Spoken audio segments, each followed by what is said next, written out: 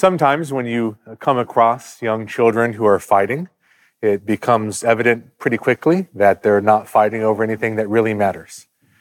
They're upset because he's got his hand on my side of the car, or she keeps looking at me, or they're fighting over this toy from McDonald's that cost about 5 cents. And at that point in time, you say, this is not worth fighting about. Stop fighting. We're looking at a contrast, a fight really that's going on in our day between creation and evolution. Last week, we talked about the nature of that conflict. Tonight, I want to really think about, is this even a fight worth having? What are we really fighting about? Does this matter? What's the significance of this conflict? And as we begin to answer that question, I want in some ways to review, but also to think more fully about what it would mean if evolution is true. And just to be clear, when I'm talking about evolution, I'm saying that this world that exists now started in the past with some type of major event, often referred to as the Big Bang or something like that, some type of thing that got matter into this world. And then through a long process of mutation and natural selection, we eventually arrived at this state in which we are today. Typically, trillions of years in the universe, billions of years of life. Now we are here today. And if that is true, as opposed to what we've been reading in Genesis, that God made the world in 6 days, if instead evolution's true, well, there is no God. Evolution was really put forward as an understanding of the world came from, because it was basically saying, well, if there is no God, where did the world come from? That's what evolution really was about. And so there is no God if evolution is true. And that means there is no purpose in life. If you ask the question, why am I here? The answer is, it's just a pure accident. It's just chance. It happened to be this way. In the words of one prominent proponent of evolution, it might seem as if there's order and design, but it's just a blind watchmaker. No one's really there. No one's driving anything. You just happened to be here, and so you have no purpose in life.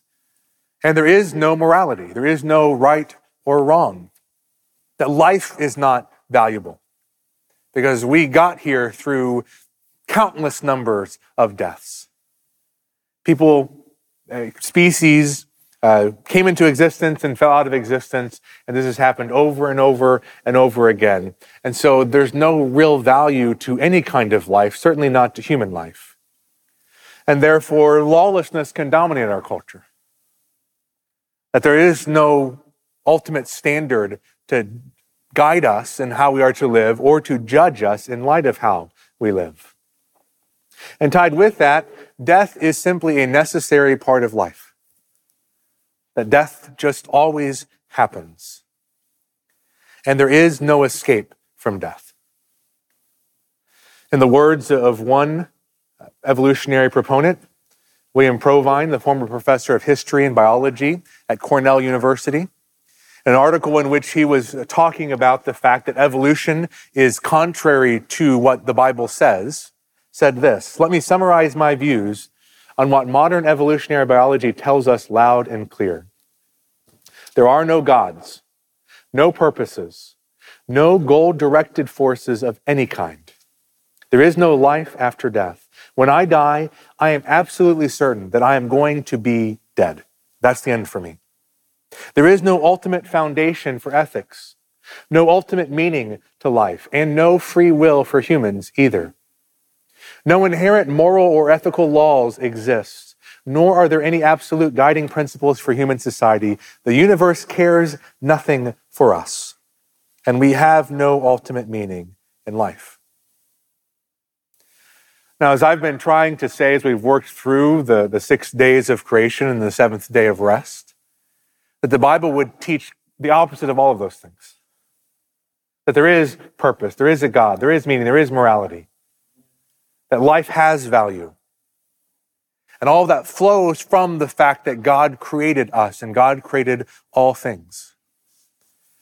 Now, there are some in our day who say, we can believe in evolution, we just have to throw God in the mix. We can believe everything evolution teaches, we simply have to say God's the one who ultimately got this process started. And so if we say that God used evolution, then we have avoided all the problems. And this is often called theistic evolution as opposed to atheistic evolution. Atheistic evolution is there is no God because it's all just natural. Theistic evolution comes in and says, well, how about we just say there is a God? And he initially started things. But in theistic evolution, everything we've been studying in Genesis didn't really happen. It's myth, it's legend, it's designed to teach us some kinds of truths. But there was no literal Adam and Eve that was made. God didn't really do any of the things that's described in chapters 1 to 3. So I want to spend the rest of our time this evening considering what difference does that make? If we say, okay, God got things started and everything happened in light of evolution, does it matter? And I think it really does matter. That this is an issue that doesn't just affect our understanding of Genesis 1 to 3. It's an issue that actually affects our understanding of the whole storyline of Scripture. And I think if we teach and believe theistic evolution, there are several key doctrines that end up being undermined or ultimately destroyed. And the first is the inspiration of Scripture itself. If you would take your Bibles and open up to Genesis 1. Probably be turning a few different places, but want to start here in Genesis chapter 1. We're going to read just verses 26 and 27 for now.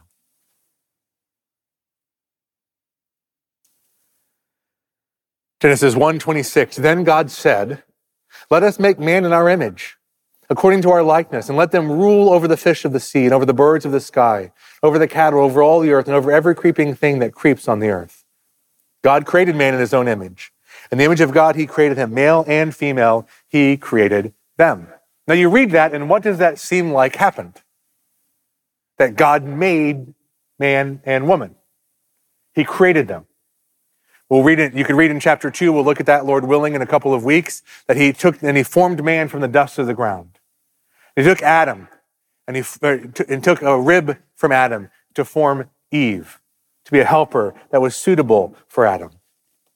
And Jesus himself affirmed this truth. Go to Matthew chapter 19. Matthew 19 and verse 4.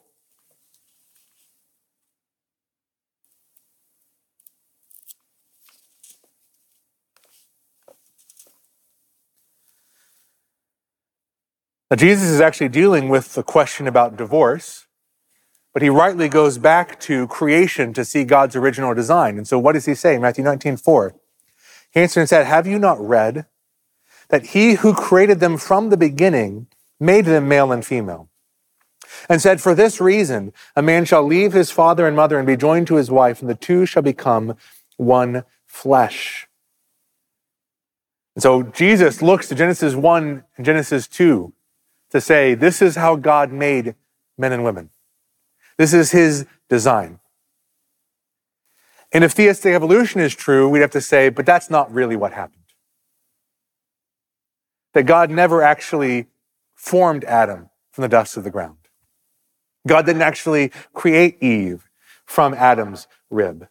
In fact, Adam and Eve were not even the first human beings. And perhaps Adam and Eve never really existed. But those who teach theistic evolution, because what evolution teaches is that over time you had increasingly human-like creatures that eventually developed into what we have as humans today. And so those who teach theistic evolution either say Genesis 1 to 3 is all just kind of a story to help us to think about the idea of sin. Or they say at some point in time, there's a whole bunch of humanoid creatures, and God took one male and one female and said, you are now Adam and Eve. Which means they were born. They both had human parents. Which is the exact opposite of what Genesis 1 and 2 would teach. They had no human parents. God directly made them. They were never babies. They were made as adults, fully functioning, mature creation. And so theistic evolution begins to undermine the inspiration of Scripture. Begins to say, yes, people who read Genesis thought this is what happened, but really this isn't what happened. And we didn't understand any of that until a couple hundred years ago. And then we came to see that actually Scripture was not teaching what happened, but merely giving us thoughts and ideas and theological truths. Additionally, in theistic evolution, Adam and Eve were never sinless human beings. Because in evolutionary thought, from the very beginnings of human-like creatures, you had violence and you had fighting. This is the nature of evolution. It is a quest for survival. And so long before Adam and Eve came onto the scene, you had human-like creatures who were doing morally evil things. And Adam and Eve themselves were never sinless human beings. They were made just like every other humanoid. And they acted just like every other humanoid. In addition, God did not directly create the things that we saw in day 5 and day 6, in which he's making the birds and the fish and the land animals. He never actually made any of those things. He just made matter and then got things moving along. As we saw a few weeks ago, day 7, when God stops and rests, that never happened because there weren't 6 days in which he was creating something. And so there was no 7th day in which he stopped and rested. And all of these things begin to undermine our confidence in what Scripture says. It begins to chip away at the idea that God's word is without error because it is God's word. Secondly, this understanding of theistic evolution undermines the unity of the human race. That from a biblical perspective, there is only one race. That we are all humans.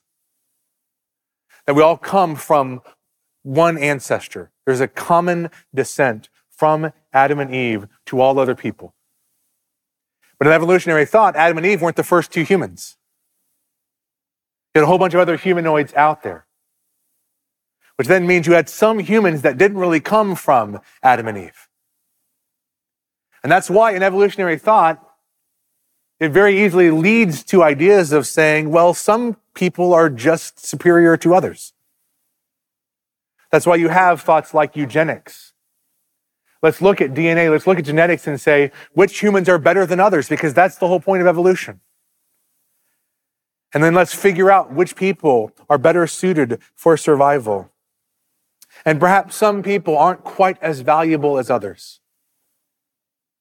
In a biblical perspective, everyone is made in the image of God. Everyone has the same ancestry. Everyone is equally worthy because they are people made in the image of God. A third truth that theistic evolution undermines is the uniqueness of mankind. As I'm using this language of humanoids because you have to kind of wonder, when does someone actually move from being animal to being human? And is there really a significant difference? In evolutionary thought, there isn't. We're simply evolved animals. And therefore, we would have no rights that animals don't have. There's nothing significant about us. I remember thinking about this. Some of you may remember a few years ago at the Cincinnati Zoo, there was a gorilla named Harambe who ended up being killed because a young child fell into the gorilla cage there. And Harambe started throwing the child around, and so they put him down. And many people were up in arms. And one of their points was saying, why is this child any more valuable than this gorilla's life? And without Scripture, what kind of case can you make? You're left with saying something like, well, that child maybe could have developed into a creature that had greater rational capacity and greater moral capacity. That child maybe could have done things that the gorilla could not at this point in time. But that's where you're talking about function. You're talking about value being tied to what you can do. Not the simple fact that it was a child versus a gorilla. Because in evolutionary theory, there can be no distinction between these things. Yet from a biblical perspective, there clearly is a distinction. Only people are made in the image of God. It sets them apart from every other aspect of creation. A fourth issue that comes into play in evolutionary thought is the effects of sin on this world. We're not there yet, but in a few weeks we'll be in Genesis 3. And there we'll see the account of Adam and Eve's sin and their first sin. And part of what happened as a result of that sin is because Adam and Eve were set up as God's viceroys, as God's co-regents. They were set up over all of creation. That when Adam sinned, it affected all of creation. That there was a curse now that came upon the created order. That now there would be thorns and thistles. Now there would be death. Now there would be pain and childbearing. Now there would be conflict and enmity. And yet, when we got to the end of chapter 1 and we saw God's work of creation, he looks at everything and he says, this is all very good. This is all perfect. This is all wonderfully made. And yet, in theistic evolution, sin and death and disease and destruction were around for billions or trillions of years before Adam and Eve ever came on the scene. And so death is not the result of sin. Death is just something that God put into creation itself. Which I think begins to undermine biblical teaching about God's goodness and God's justice. Because if we ask today, why is there death? The answer from Scripture is because of Adam's sin. If you would go to Romans chapter 5 so you can see this. Romans chapter 5.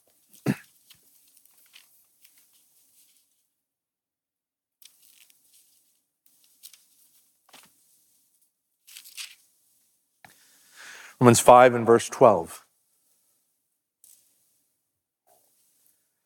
Therefore, just as through one man sin entered into the world, and death through sin, and so death spread to all men because all sinned. Why is there death in this world? The answer is us. We sinned. We rebelled against God. We failed to honor him as God. We failed to give thanks to him. And therefore, this world that God made as a good, perfect world is now a fallen world. And before sin came, there was no death. Before sin came, everything was perfect. But not in evolutionary thought. In theistic evolution, things have been messed up from the very beginning. That God actually never made a sinless human. The biblical account is Adam and Eve were made without sin. And yet, they chose to sin. And therefore, sin had its effects on all this world. But in theistic evolutionary thought, their sin is God's fault. He made them sinful. He made this world the way it is. And so we begin to question his goodness and his justice and his wisdom. And yet from a biblical perspective, it's very clear. Death is not natural. Death is an intruder. Death was not part of God's good original creation. Death came through one man's sin. When sin entered the world, that's when death entered the world. And because this world started with no death, when God redeems this world, it will end with no death. That just as when he made things, it was all very good. When he is done with his new creation, it will all be very good. No more death. No more sin. No more natural disaster. That we can look at our world today and we can see things like cancer. We can see things like floods. We can see things like pandemics. And we can say, this is not part of God's original design. This is not the way things are supposed to be. This world is corrupted because of mankind's sin. But one day all of it will be gone. And if I could just briefly say something, occasionally I'll see people wrestle with this idea that before the fall there was no death. And they'll say things like, certain scientific processes, certain things have to require death in order for things to grow, in order for things to survive. How is it possible not to have death before Adam and Eve sinned? And I will tell you, I don't know. I don't know how it's possible to not have death before Adam and Eve sinned, even more than it's possible not to have death in eternity.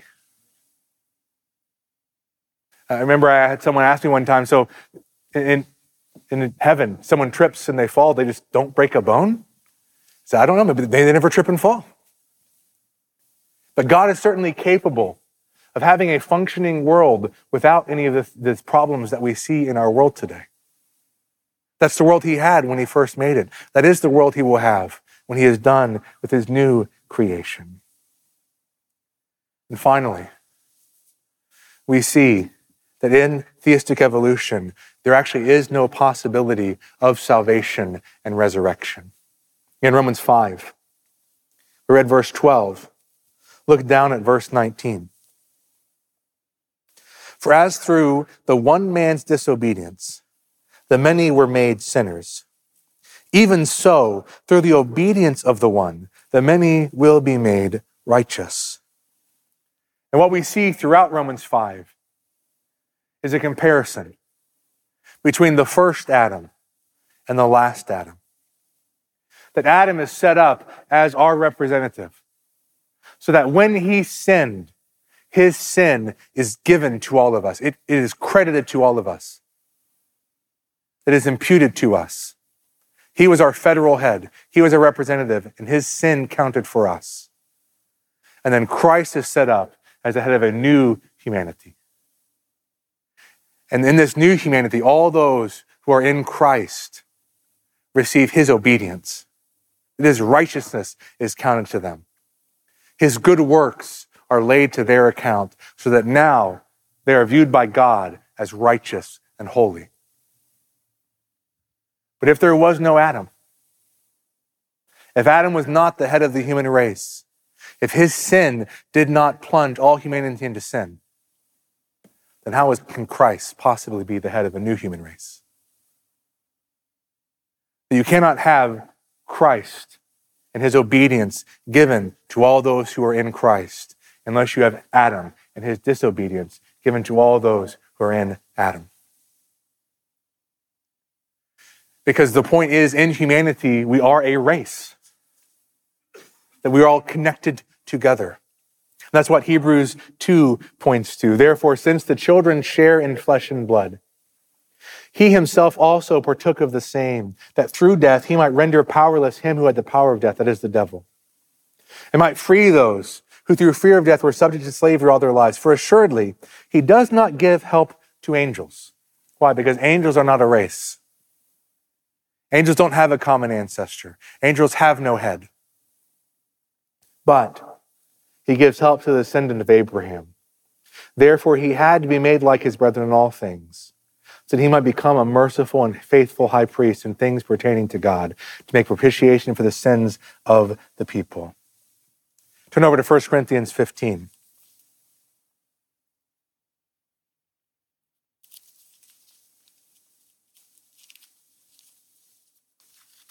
In verse 21.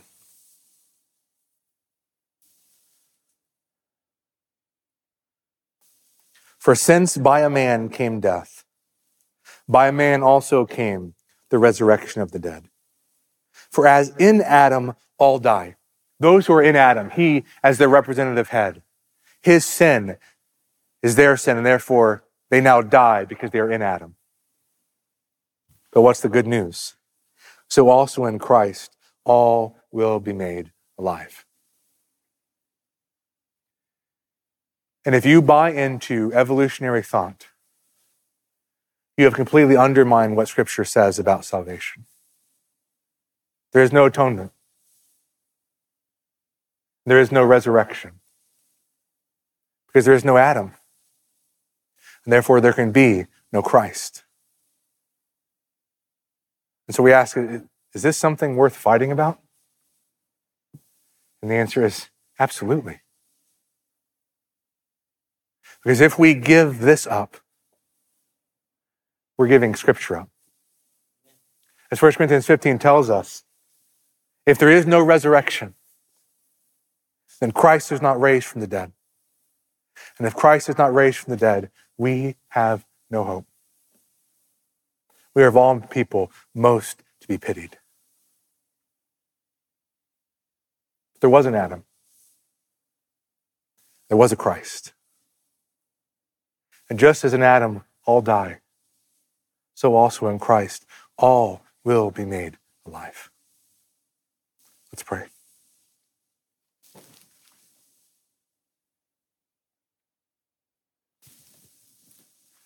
Father,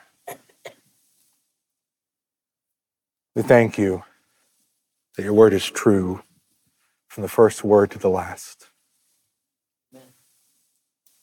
We thank you that you have revealed your wisdom, your goodness, and your justice in making the world as you did.